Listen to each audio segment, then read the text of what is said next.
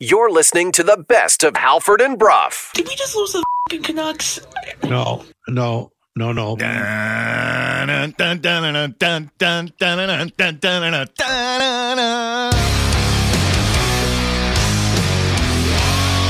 You're listening to Halford and Brough.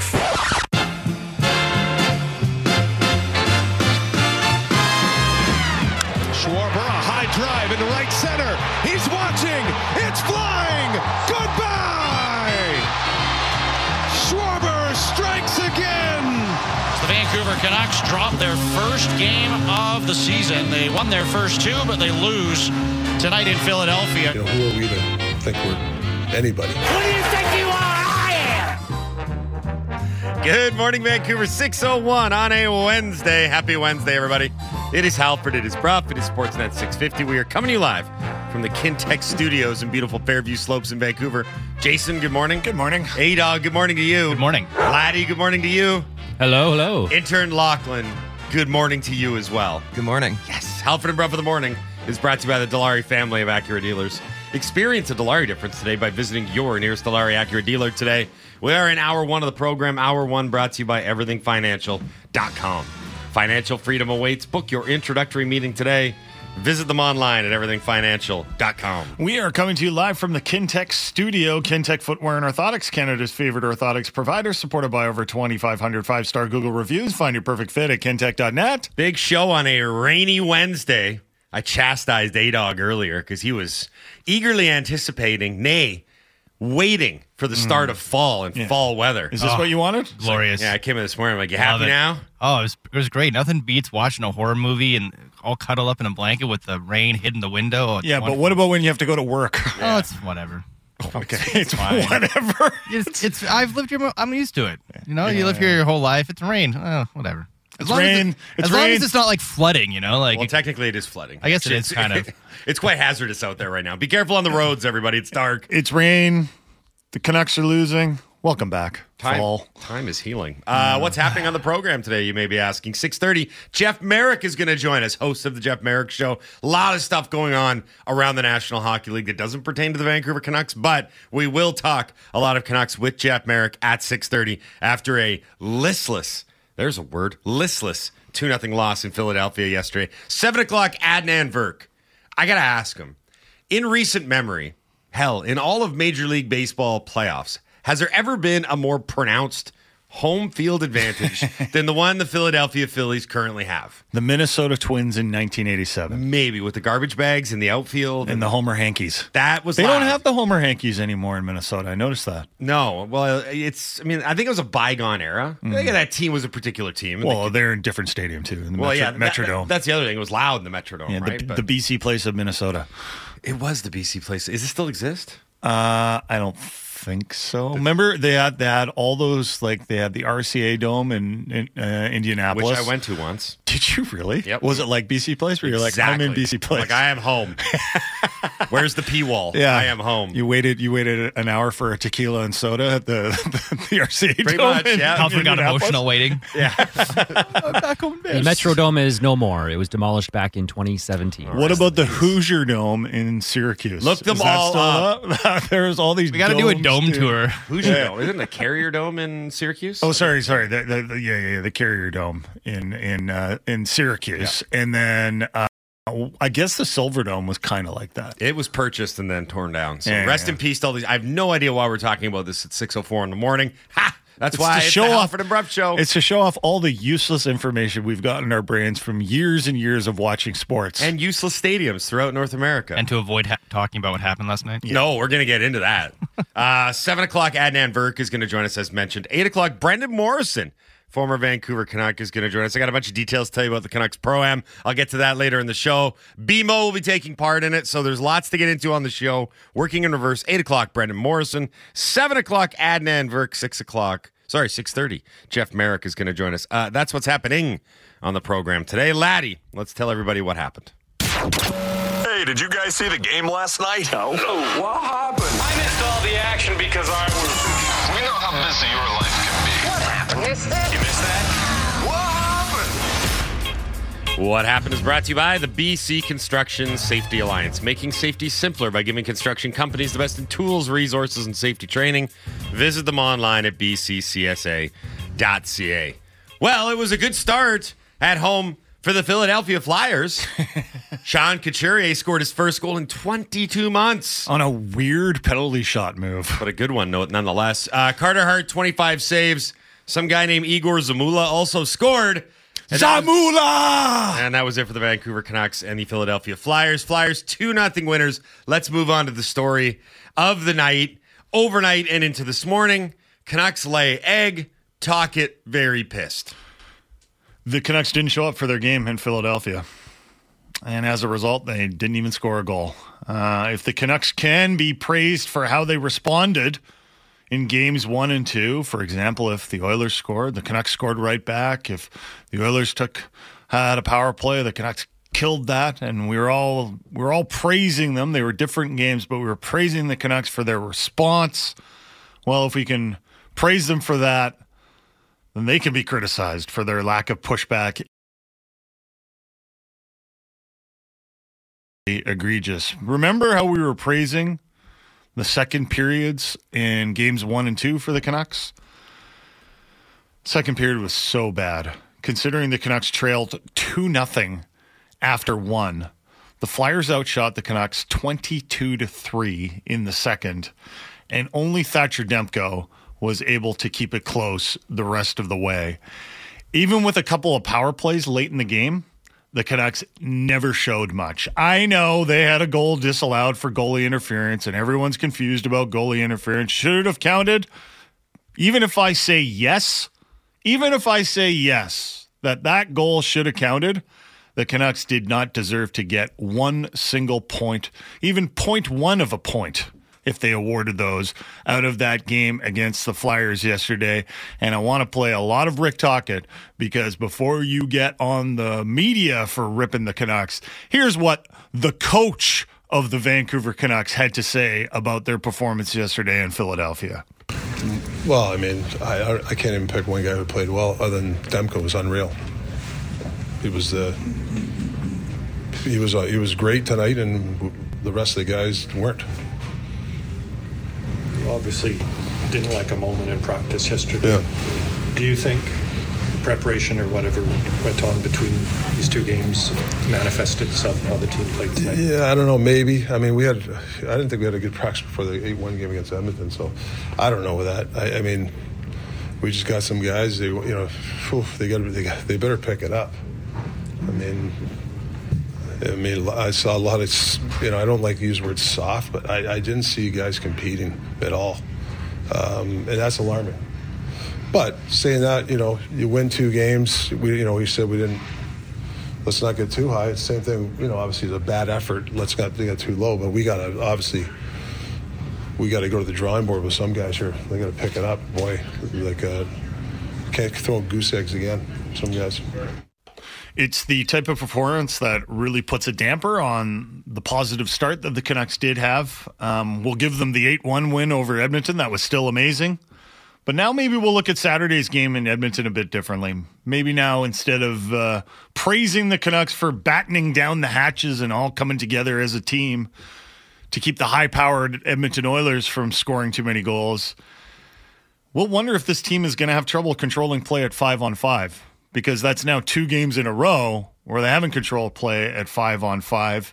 But I suppose it was fun to be optimistic while it lasted. We'll always remember the first 2 games of the 2023-24 season as, optimistic high times in Vancouver with the Canucks. Yeah, we try, try being the optimal word, because there's often failure. But we try to, look, we cover the team 2 ways. One is the immediate game-to-game instant reaction. You're high and living large with the wins, and you're dying and living low with the losses. And then there's the more introspective, what exactly is going on here type analysis, which is tough because you have to take a step back from the day-to-day. But I was thinking about this last night, and my analysis right now is I'm actually on the concernometer, which is high. I'm less concerned. Don't get me wrong, I'm still concerned, but less concerned about the actual performance and more concerned about Rick Tocchet's reaction to it. I find and I feel like that was a guy that wasn't just talking about last night's game. That's a good point. In Philadelphia. Did anyone else get that vibe? Yep. Did anyone get those vibes? That, it's when your parents are continually disappointed in you. Mm-hmm. And he was understated after the Edmonton win in Edmonton after game 2. Everyone else here was like look at them, they were selling out, blocking shots, and we loved the fact that the Canucks were 2-0. Mm-hmm. But he was kind of like, yeah, there's some guys that got to pick it up. Yeah, so he sounds like a parent who's kind of starting to get frustrated having to tell the kids the same thing over and over and over again, right? And we've all had these conversations. Probably been on the Sit down at dinner. It's not, for God's sake, just sit down and eat. You're just not getting it. You're just not getting it. It's one of those type conversations. And I mean, you don't have to look any further than the box score to figure out who he's talking about, right? I mean, go look at last night's game. Go look at Nils Höglander's ice time last night. 9 minutes and 15 seconds all told. And then in the box score across, just blanks. Mm-hmm. So where you're supposed to have a blocked shot or a hit or a giveaway or even a giveaway. There was nothing. There was a bunch of guys that, and I don't think it was last night. I think Rick Tocchet's probably seen this. I'm not going to sugarcoat it. Probably dating back to last year that he saw his players and were like, not my kind of guy. Well, not what I exactly want to work with, but I've got him. Besides Demko, Tocchet wouldn't come up with anyone besides Demko that played well. Like, I thought JT Miller played okay. There are some guys and I thought crosshairs Dakota Joshua played okay. Lafferty. Yeah, even Lafferty. There were a couple plays where he wasn't. He was actually going hard to the net. Yeah, but he wasn't making the right decisions with the puck. Well, Beauvillier has been a complete non-factor. Yeah, right. Well, let's talk about the massive glaring issue that the Canucks still have. Tyler Myers. The right side of the Canucks defense continues to be, again, it's a glaring weakness, as both Tyler Myers and Noah Juulsen had very rough outings, and Juulsen was on a pairing with Carson Soucy that did not play well. The Canucks, you want to go big picture, you take a step back, they still don't have two pairs of defensemen that they can trust. And you have to wonder if Tocchet is going to consider breaking up Hughes and Hronek. But if you do break up Hughes and Hronek, I should say, yes, who's going to play with Hughes? Who's going to be the guy that pairs with Hughes? And this is the problem that we started with at training camp when we were like, wait a minute, is Cole McWard really going to do this? And, I came in and I look like a complete idiot now for suggesting that Noah Juulsen could pair with Hughes. But they did do that for 10 games of last season. Juulsen has completely lost it. He shouldn't be out on the ice. He's lost. He's on tilt. Mm-hmm. He doesn't know what decisions to make. He's pinching at the wrong times. He's being aggressive when he should be more conservative, and he's being conservative when he should be more aggressive. We'll give Carson Soucy a bit of a pass, first of all, because he had to play with Noah Juulsen and also his first game back. But that pair all over the ice, and it is a massive issue, and it is why the Canucks continue to target right shot defensemen in trades, not big trades, but trades all the same. And they made another one with, surprise, the Pittsburgh Penguins yesterday. Yep. And one of the guys they brought in was a defenseman by the name of Mark Friedman. Now, a right shot defenseman. He's Jason. not even in the NHL right now, but here's what Patrick Allvin had to say about him. Mark Friedman, we all know that he can play in the league.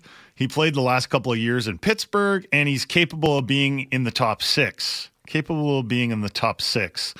But he's also one of those guys that can handle the tough job as a number 7, sitting in the stands and whenever called upon, come in and play games. We'll see here after tonight's game what we're going to do. We have some decisions to make here. Yeah, they sure do. Mm-hmm. Mark Friedman isn't going to solve this problem. Mark Friedman isn't going to come in unless there's some sort of miracle. I mean, prove me wrong, Mark Friedman. Maybe he's the perfect pairing for Quinn Hughes. You never know. And then you could put Hronek down on the second pair with Ian Cole. But think of it this way. Okay. Can you have a second pair? So these are top 4 guys. Can you have a second pair in the NHL where Ian Cole is the best player on it? Because that's what you've got right now with Ian Cole and Tyler Myers. No, I think they're going to have to move Quinn Hughes and Philip Hronik. Split them up. I think it's an inevitability. But then who do you play with Hughes? I think you're going to have to keep. Well, I think they're going to have to keep patchworking it together. Like, I don't think there's any great magic bullet here. The defense isn't good enough. I was on Toronto radio yesterday. Oh, God. There we go. Knew that was coming. No, but they were asking, because I think that Bourne and Kipper were trying to get the how excited are you guys in Vancouver thing going. I'm like, yeah, like it's been a very fun start. It's been enjoyable. There's been a lot of positives, but none of it has erased the fact that the blue line is still a big concern. And I likened playing Juleson to you're just waiting until the bottom falls out here. Well, the bottom has fallen out. Right. But this was prior to Philly. He actually cannot be in the lineup anymore. Yeah. Like, I would put, if you're going to go the next game, I would put Mark Friedman in or put Hirose back there and throw Carson Soucy on the right side. I don't care if he's not comfortable on the right side. Noah Juleson's not comfortable on the ice. Yeah. By the way, I do want to spend at least a couple minutes talking about when Juleson jumped in and took on Mark Stahl after Mark Stahl plastered Phil DiGiuseppe into the boards. Was that game management? Does that fall under game management and poor game management? Here's what I'll say. You cannot ever talk about sticking up for one another, Wolfpack mentality, Wolfpack per 60, and in the same breath criticize what Juleson did. You can. No, and no. kind of did it. Tocchet kind of did it. He said, listen, if you're going to come in after a play like that, square up and say you go up to, was it Mark Stahl? Mark Stahl. You go up to Mark Stahl and say, we're going to fight. Because if you go in there and you just like run him over, like Stahl didn't even get a penalty. But if Stahl got a penalty for the hit.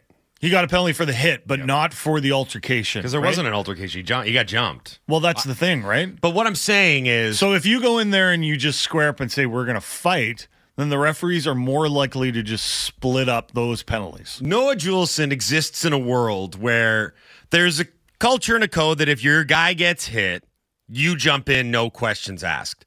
More specifically, Noah Juleson exists in a world where the Noah Julesons of the world are supposed to do that. Yeah. Like, if you're not out there to protect your buddies, what are you doing here? The guy's struggling like hell.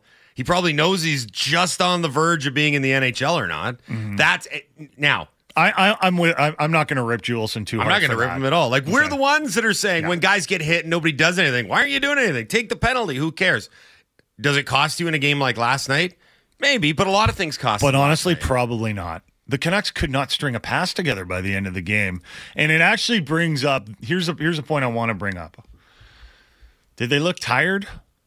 And there are multiple things that come from that question, especially if the answer is yes.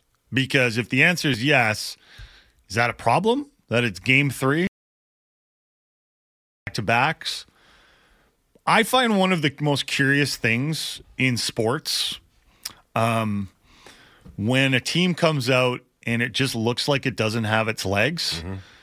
The easy thing to do is to like rip them for having no heart and, saying like, you gotta, that's why you're a professional athlete. Sometimes you're not going to have your legs, and the good teams will still find ways to win, still find ways to be competitive. Maybe they change their game plan when they don't have their legs. Mm-hmm. But I do think that when you're a team that has the travel schedule of the Canucks, recovery has to be a big part of it. And there's more and more research coming out about, how to properly recover and how recovery is a big part of your conditioning. Like, it is a part. Like, you can't work out every day. Mm-hmm. Otherwise, you're just going to be sore all the time, and you're never going to have that. That's my problem. Well, yeah. Well, I mean, A-Dog is excellent because his entire life is recovery. Right? You're in permanent recovery mode. And I'll be honest with you, I'm looking more and more into recovery because, like you got to. So I recover now 6 out of 7 days of the week, right? And on one day I do a little bit of exercise. The rest is recovery, and I feel great. I got legs, man. I got legs. In all seriousness, like, it is a challenge for a team like the Canucks. It's a challenge for every professional sports team. Tocchet was a little bit defensive when Drance asked him yesterday after practice about how much, or not yesterday, the day before, after practice, how much they were skating. Because after like a 55-minute practice, he had them skating lines for 5 minutes. Right. And he was kind of like, Drance was like, yeah, I'm out there for an hour. He's like, oh, it wasn't an hour. It wasn't an hour, No, right? no. So they're cognizant of it because if you think about it, you travel all day. You know how your body feels when you're traveling, when you're just not moving, when you're on a flight. And then you have a practice. And then the next day, like I'm just exploring all options here. I'm exploring all possibilities. One of the possibilities, and the most likely one, is like they just aren't a complete team. Like they got problems in their roster. But I do find it curious when teams come out and you can see they just don't have it. They don't have the legs. They're not sharp. So I'm just asking, like, why is that? Well, I think it's for all the reasons that you suggested. And I don't think anyone is, like, ignorant to this fact. I'm not trying to make excuses for them. Believe me, I'm not in the business of doing that. Here's the thing, though. You're right in that every team goes through this. In those moments, and Tocchet really spoke about this last night, is very rarely does every single player on the ice have an off night for you. For example, the Canucks had an off night last night, except for Thatcher Demko. He looked well-rested. As a matter of fact, he looked like he had all the rest in the world. He was a world beater last night. He was incredible. It's interesting that he didn't play Saturday in Edmonton. So I think what the answer is can you withstand those nights where you don't have your legs, but there's a handful of guys that can pull you out of it? Mm-hmm. And that's what Tocchet was looking for last night. He threw the lines in the blender. He said it in the audio that we played. He's like, I was just looking for something, looking for anyone that was going, and nobody was going aside from Demko. I want to read a few texts into the Dunbar Lumber text line. Eastwood and New West. After watching that game, it's fair to question everything about their preparation leading up to it. Yeah. Physical, mental, everything. The Canucks play next tomorrow in Tampa. Tampa's coming off a loss in Buffalo. Tampa is not looking great right now, and I don't think it's just their goaltending. Like I know everyone's focusing on Vasilevsky not being there, but they don't look terrific. They don't look terrific to start the season. No, I think Buffalo was the better team yesterday against the Tampa Bay Lightning. But, you know, I do think this is something that at least merits a conversation. And I'm sure the coaching staff is at least discussing it and going like how do we avoid these games? And, you know, there are realities of being a team in Vancouver that has these it's a tougher travel schedule than if you're the New York Rangers. So you're saying a less hard practice the day before? So I don't know. Get in the game day skate the day of? See, here's the thing. Here's the tough thing with Did they have a game day skate yesterday? I don't think they did a morning skate. Yeah. I don't think they did a morning skate. And so this is something that Drance has been like actually focusing on quite a bit. You can tell with some of the questions he's been asking Rick Tocchet along this road trip. But like this is one of these things where this is the reality of the Canucks situation. People are texting in, the Canucks always look like crap in afternoon games back east. Okay, well, why is that? Why is that? I mean, this is something that the Mike Gillis era Canucks explored thoroughly, right? With sleep doctors, having travel consultants about when they should stay over. And they would often stay over when everyone traditionally would go home, and they'd go home when everyone traditionally stayed over. Like they did those sorts of things. But they invested into it, and I think it paid off. But the other part of it is like it's really hard to say that the Canucks have such a significant travel disadvantage that it would cost them to that degree. Because last night's game, for as ugly as it was still a 2-0 game against a lousy opponent. And there were enough opportunities where they could have snatched a point that they in no way, shape, or form deserved. I thought they got worse as the game went on, though. Well, I think their best moments were in the first. They weren't. In the third than the second. The second period was the worst thing I've seen. Their best moment was at the end of the first period. I thought they were garbage the rest of the way. And when they had power plays late in the game, they couldn't even string a pass together. Quinn Hughes played a lot, and he made he made the plays that he's going to make, escaping pressure, et cetera, but like just some of the passes that he made, and some of the passes that he made weren't his fault because the other guys just couldn't pick up the puck. They were just like, they were off. They were sloppy. Like I remember one, I think it was Phil Peronic actually, just like he made a pass up the wall. I think it was to Petey, just wide open, put it in his skates, right? And you're just the entire team looked like a step behind. Yeah, and it's not even a step behind. They're just off. So all I'm saying is like, I'm not trying to make excuses one way or another. If you want to just rip them, that's fine. But I find it curious. And I think it's just like, think about, I'm sure there's some like pretty decent athletes that listen to this show regularly. They play sports. Maybe they're not the level of professional athletes or anything, but they take their sports pretty seriously. You know those days when you just don't have legs and you go out there and you think you should feel good, but you go out there and you're like, I feel like crap. And then you start thinking, was it something I ate? Did I sleep well? Was it because I worked out the day before? And then these other days where you're like, you feel amazing and your body feels great. And you're like, wait a minute, this makes no sense. I had like 10 drinks last night, right? Like it's weird to me when the whole team comes out and has a performance like that, except for Thatcher Demko, who looked great and didn't play Saturday in Edmonton. Right? Yeah. There's something to discuss there, right? There's something to discuss. You're listening to the best of Halford and Brough. You're listening to the best of Halford and Brough. I do think the goalie interference question is difficult to determine, but I will say that, you know, I think all of us have been watching sports, all different sports for a long time. Like we're good. We may not be good at playing sports, but we're really good at watching sports. Like we can watch some plays and be like, okay, this is how it's going to go, right? Like, but and we can accountability. But hold on.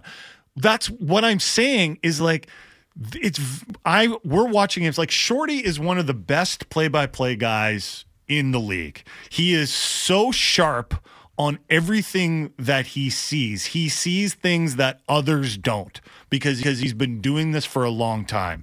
And if Shorty doesn't know what goalie interference is, if he's continually getting these things wrong, then there is clearly an issue with the NHL and everyone from the players to the referees to the replay officials knowing what it is. The question is, what can be done about it? I thought the story you were going to tell about the Russo story was that, because I've heard this story too told as well, they get a bunch of coaches or general managers in a room and they replay, they show a goalie interference or a potential goalie interference goal, and they do a vote. Like, how many guys think that's goalie interference? How many guys think it's not? And I've heard they've done this and it's totally split. Right.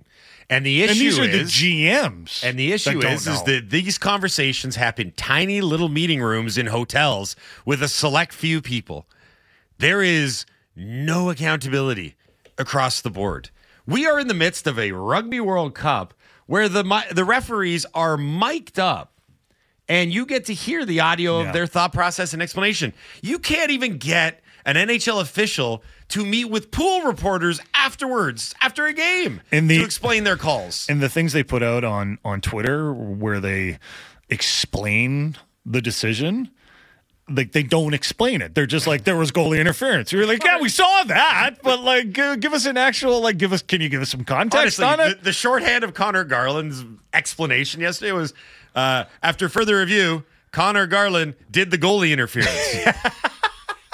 And I'm like, well, what does that mean? Like, we need details. I need something to work with here. Well, maybe you were what you just mentioned there, how they got in a room and they voted and it was split 50-50. Maybe that has to be how they decide. They, instead of one person making the final judgment, there's like 50 people and the vote is the vote out there. You know, get out your phones. Yeah, do a Twitter vote. Like, there's like 50 people in a room and they all vote, but the stipulation is it has to be 100%. Everyone has to agree that it's goalie interference. If even one person disagrees, we've got a hung jury here or something like that. Exactly. Treat it like that. So if even one person disagrees, they're like, no goalie interference. We're never getting a call again. So pretty much they're just admitting they don't know, is what I'm saying. Well, I think the reason they don't want the TV cameras in there hearing their conversation is there's like, I don't know. Yeah, well, exactly. They're just like, we have no idea. We have a big dartboard that says yes and no. You can hear someone like furiously flipping through the rule book in the back. Yeah. Why is this thing so big? Yeah. There's so many pages. It's like an encyclopedia. And look, this book is alphabetical. How many rules are there? What is this? How to build a rocket ship? It's like 6,000 pages. So the reason I bring this up on the heels of the Philly Halford game was getting all righteous and then We just start laughing about it. I don't know, but I think I agree with him. It is ridiculous. I think you're right to a certain degree, though, is that I think that if you were to really peel back the curtain and look behind all this, you'd be like, oh my God, what a garage league. Like, I got a feeling that whoever is Coley Campbell still doing work there? And he's like, Gary, here's the thing about telling people about goalie interference. We can't do that. And then Gary Bettman would be like, well, why not? He's like, because we don't know what it is. We don't have a real good idea of what it is. Yeah, their definition is like, what was the Supreme Court on pornography? They're like, I know it when I see it. Yeah. What is porno? I know it when I see it. They're like, yeah, I get that. That's a really odd rule. I see it every night. Right. We saw it last night. That's it. We saw it last night again. But now the other thing, too, is that, again, I hate using this Philly game as an example because I think a lot of people are going to hear this conversation and they're going to be like, what a bunch of losers. They're trying to pin this on the referees. No, so again, just to reset, the Canucks were awful last night. I thought the refereeing was kind of on par across the board. I understand that this is a game management league. When you have the amount of physical interactions post-whistle that the NHL has, because other leagues just don't tolerate it, right? They don't manage the game in that regard. They've kind of laid it out ahead of time that there's not going to be an evening up if you do something dumb. I mean, we see it in the NFL now, right? The rules are so cut and dry. For example, I don't know if you saw what Tyreek Hill did. But I think there's some. So the interference calls are the toughest. Pass interference in NFL. There are some when I'm like, when they, or if they review them in the CFL, I'm like, I don't know. Right. And don't get me wrong, sometimes in the NFL, they'll even everything up by nature of like, we'll just flag this guy, we'll flag that guy if there's an altercation. But like, okay, so the Lafferty thing yesterday, where he slides the puck into an empty net, which, by the way, I thought was completely innocuous. And like Travis Konechny takes a healthy run at him. And what's the response? Is it's 2-10 for both. And I'm like, I'm not sure how you get there as an official. If you look at that completely neutral, how the end result of that, after what is clearly an instigation, and if you think Lafferty just doing what he did is the instigation part of it, I can't get there with you. But it's one guy jumping another, right? Not unlike what I saw with Juleson jumping Stahl, right? And Stahl didn't get, we brought this up, Stahl did not get penalized for the quote-unquote fight. Right? But magically there was a way to even it all up. The NHL does this a lot. And it's maddening because I think that they would be better served to be more punitive in these instances. It would set the tone and it would set a standard. Hey, man, you can't even up everything. But don't you think the Juleson play should have been evened up? Like Mark Stahl got a penalty for a bad hit, and Juleson attacked Stahl. Like that is even. I feel like what other way would you have called it? You know what? I think that it's unfair to Juleson that he's in a spot where the situation calls for retribution, but he's going to do something punitive to his team. Does that make sense? It doesn't call for retribution because the penalty was called. But it does call for retribution within the code and the culture. Okay. If he doesn't do anything. But the referees aren't concerned with the code and the culture, are they? They're absolutely concerned with that kind of the players? They are absolutely right in the thick of all of that. Yeah, no. There's no one that understands how a game is supposed to quote unquote flow. That's true. Than NHL officials. I'll give you that one, but I don't think for me personally, looking back on that Canucks game, I thought Garland probably, if you were to ask me after seeing the multiple replays, was it goalie interference? Yeah, it probably was. Right, but it was hilarious because the guy calling the game, like you mentioned, was like, I think that one's going to stand. Yeah. And it's this timeless dance. A texter in the inbox is like the Philly side, which we didn't see, had different angles than our cast that showed more clearly that Garland was getting in the way of the play. So maybe Shorty didn't have all the angles that he We might have not seen everything. Yeah. I mean, when I saw it, my gut reaction was like, I think they're probably calling that one back. It's pretty clear you can't propel the equipment of the goaltender. That's in the goalie. And Garland did that. And it's clear that he did that. He did not touch the puck. He pushed the goalie. And I think that's what cost him. Yeah, I've also seen that goal count. That's the frustrating part, right? Yes. Maybe they should make it. Maybe they should make the coaches, when they call for goalie interference, they have to write on a piece of paper who you're specifically targeting and what specifically he did. Like a skill testing. And if you can't do that, then you're not calling it. The only reason I wanted to bring it up is because. But what was the most egregious call from last night? Take your pick. I thought there was a bunch that really stood out as odd. But as bad? But here's the thing. They were wrong? The penalty shot was weird. But when you say pick the most egregious, I can't because I've watched this league for long enough where none of it really gets draws the level of ire. Like I saw people freaking out about individual plays last night. I'm like, you know what? I've seen worse. I've seen worse from the NHL. The only real takeaway I have is that it is comical that the NHL's response to coaches berating officials is, please don't berate our officials. I've never seen anyone go to the wall for officials more than this league. Every other league. I think your point there is excellent. Every other league on the planet seems to want to make strides to make the job easier, to pay these guys more, and to make officiating better. And that comes with flaws and unintended consequences for sure. But it seems like every time that we have this song and dance, the NHL goes garage league style and is like, no, the best thing to do is to keep everybody at an arm's length and have this tiny stonecutter-esque group of people that make all the decisions. And at a certain point, it's not going to work because people are going to say, we need more transparency. We need more accountability because it's happening everywhere else. No one is going backwards and going into darker ages when it comes to this. Everyone's trying to get better and get it right.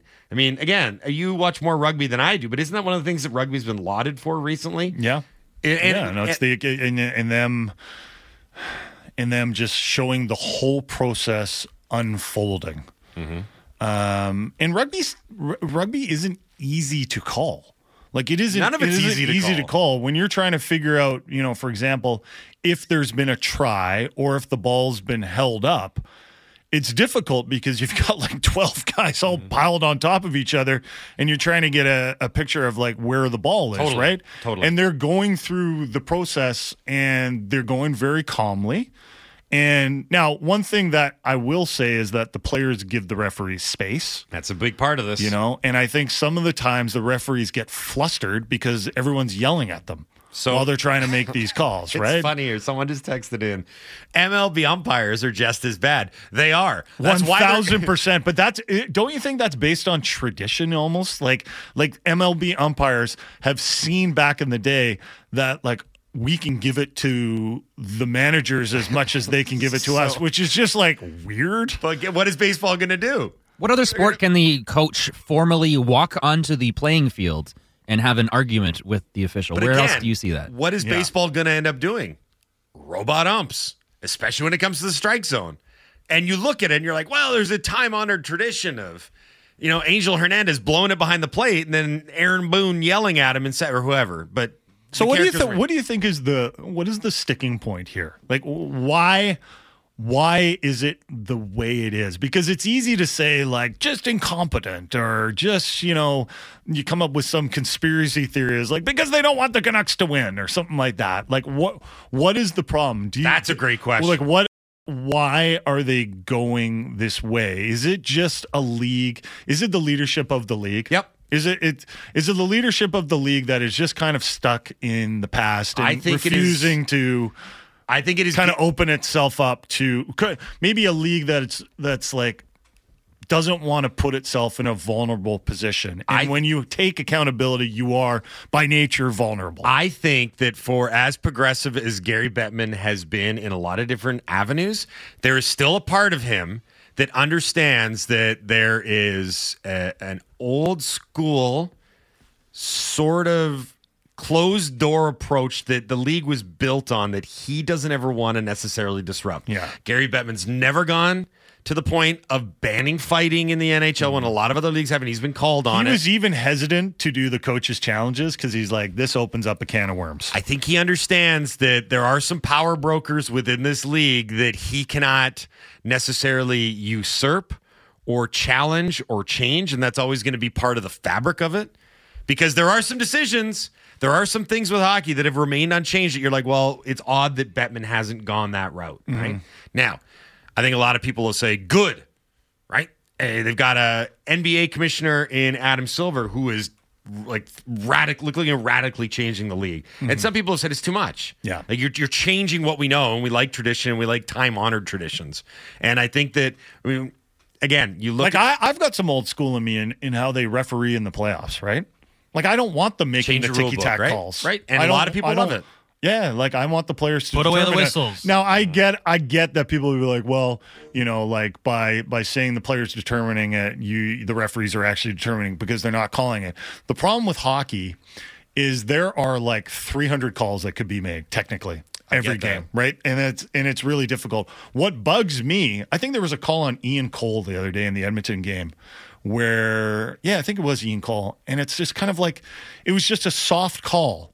And you're kind of like, well, why did you call that? And then you'll let, 10 other plays that look exactly like that. And that is the challenge of refereeing hockey, unlike basketball, where you're calling how many fouls are in an average game, right?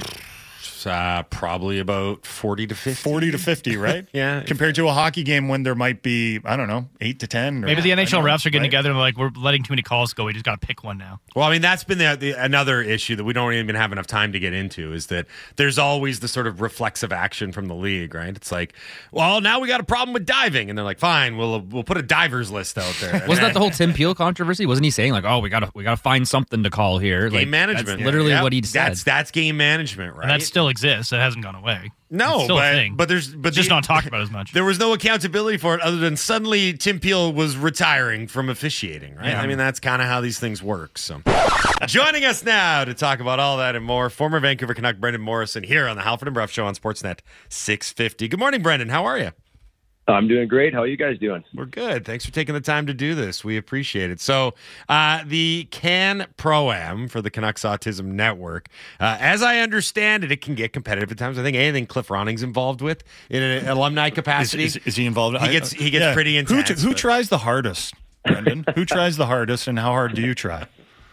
Well, I think Cliffy's right up there for sure. He's always working hard out there, but I know Greg Adams is flying around out there. I don't know if he's going to be there this year, but in the past, he's driving the net. He's cutting in off the wing, running goalies. So you got to be aware when he's on the ice. But it's a great time. I mean, it's a fantastic event. A lot of money is raised for a great cause, and overall, it's just a fun weekend. I was going to say, how much do you enjoy participating in this one in particular? Because not only are you guys supporting a fantastic cause, but as you kind of alluded to there, you get to see all the fellas again. Yeah, it's always nice catching up with guys you haven't seen for a couple of years, and but it's like when you see them, a day hasn't gone by from you pick up from where you left off, ribbing each other, giving it to each other, up on everybody's lives, what they're doing, how their families are. That's a huge part of it. And for me personally, this event, I've been very, very fortunate. I've actually played on the same team every single year. Team Bob Shanks, the legendary Bob Cruikshanks, our coach, one of the single largest fundraisers for the event. And he's a demanding coach. He's got inquiries 2 months ago, how the summer's going, if we're training, have we been on the ice, are we going to be ready to go? So there's a lot of pressure playing for Coach Bob there. Who's the funniest guy that's going to be participating in this tournament?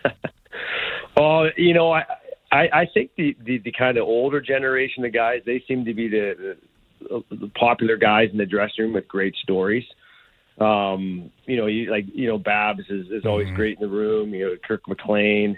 There's so many guys. The list goes on and on. Yerke, Dana. I mean, Colin Patterson. I know him from Calgary. Is hilarious. It's that's what guys like to hear. When you're in the locker room, they like to hear kind of the behind-the-scenes stuff that maybe isn't public. Right. During the season, what goes on in the locker room, what goes on the road. Do you have any good stories about this guy? What about that guy? Who's the worst guy you played against? Who's the best player? So it's good kind of reliving those memories. Who's still in the best shape? I've seen Yerke Lume around a couple of times, and he looks like he can still play. Yeah, he's in pretty good shape for sure. Mason Raymond, he keeps himself in good shape. He's flying around. I think David Booth, I saw him there. He's in pretty good shape. It's funny, right? Like it goes. There's really no happy medium with guys that retire. Either you kind of you stick with it, right, or you even lose a little bit of weight. Like a lot of guys I know have lost weight, but then there's a lot of guys I know who put on 20 or 30. So not many guys are really at their playing weight. It's either you're kind of below it or you're way over it. We are speaking to former Vancouver Canuck Brendan Morrison here on the Halford and Brough Show on Sportsnet 650. A reminder, the Can Pro-Am in support of the Canucks Autism Network gets underway Friday, November 3rd. Visit them online at canproam.ca for more.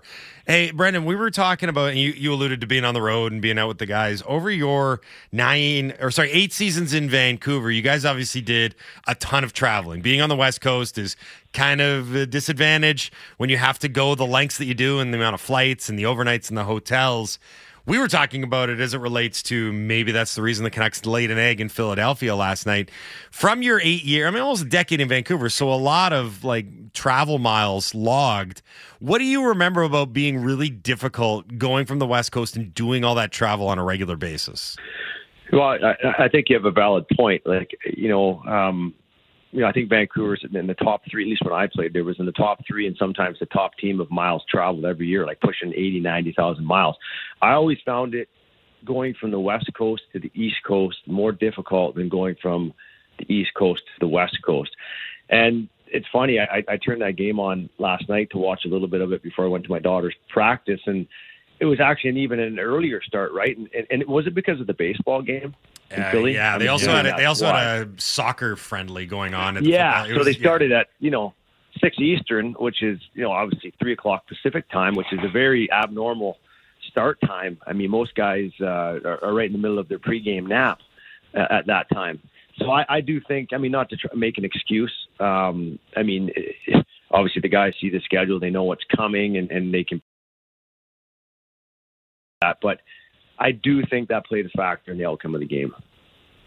Were there games where you went out there and you're just like, I have no legs and I can't explain why? It happens at times. Not a lot, to be honest with you, but there definitely are times if you're playing, back-to-backs and you're traveling from, I remember sometimes we travel from Minnesota, go to Dallas, and you're getting in at 2:30 in the morning, landing. By the time you get to your hotel, it's 3:30. It's a tough turnaround. But,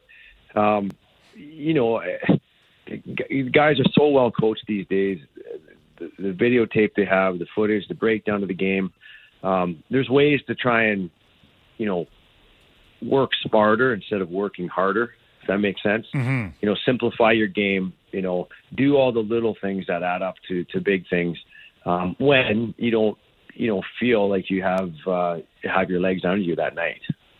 What do you think of this current Canucks team? Do you follow it closely? How closely do you follow this Canucks team? Yeah, I still follow the game pretty closely. I try to watch Vancouver as much as possible. I do think they have a very entertaining team. I love their power play. They got some high-end offensive guys. I think like a lot of people, my kind of question heading into the season is how good defensively will they be, right? They do have, I think, one of the top goaltenders in the league when he's on his game. And he gives them, when he's playing that way, he gives them a chance to win every night. So when you have good goaltending, you have a chance to win every night. I don't think scoring goals is going to be that much of an issue. It's just defensively as a team, can they limit the number of goals against? Their special teams on the PK needs to be better. That's well documented. I think they were 32nd in the league last year. If you're 32nd in the league killing penalties, it's an issue. So, they shore those things up. I think they can. I think they can exceed a lot of people's expectations. We are speaking to former Vancouver Canuck Brendan Morrison here on the Halford and Brough Show on Sportsnet 650. A lot of guys do a lot of different things in their post-playing career. I love that you've become a YouTube sensation. Can you tell us more about what you're doing with Real West Coast? Because it's a cool thing that you get to do. It's like, I can imagine you get to play professional hockey for a while, which is obviously something of a passion project. And then you get to go and do adventure, conservation, culture, outdoorsy stuff as a project as well. So how much fun has that been for you? Yeah, it's been a lot of fun. Fishing has always been a huge passion of mine. I do some other things, like I do some real estate with a group out of North Vancouver called the Strongman Group. But, the fishing is my passion. I love being outdoors. I love being on the water. And, I was able to kind of create an opportunity for myself where I could go out and experience some phenomenal places all around the world fishing. Most of our show is filmed in British Columbia, but we've been up to Alaska, we've been to Hawaii, we've been to Cabo, we've been to Belize. This past spring, we went down to Chile. So to get to travel the world a little bit too and experience different fisheries around the world has been a big thrill. And people always ask me, what do you like about fishing? Again, it's being outdoors. It's kind of getting away from, your electronics and all that consuming, get back to people right now kind of world we live in. But it's also, I find it calming. I find it a little bit of meditative I guess that's a word, isn't it? Yeah, meditative. Yep. If it's not, it is now, Brendan, okay? If it's not, it is now, yeah. But I describe it as, to me, fishing kind of replaces a bit of that adrenaline rush that I experienced in hockey. Every time I get a bite or, that the rod goes off, it's like electricity, I describe it. My heart gets racing. I'm like a little kid. I grab that rod. And that's no different than coming out onto the ice in front of 18,000 people or, having your team win a game or scoring a goal or, making a good defensive play. That's kind of really been my replacement. That's former Vancouver Canucks forward Brendan Morrison here on the Halford and Brough Show on Sportsnet 650. You're listening to the best of Halford and Brough.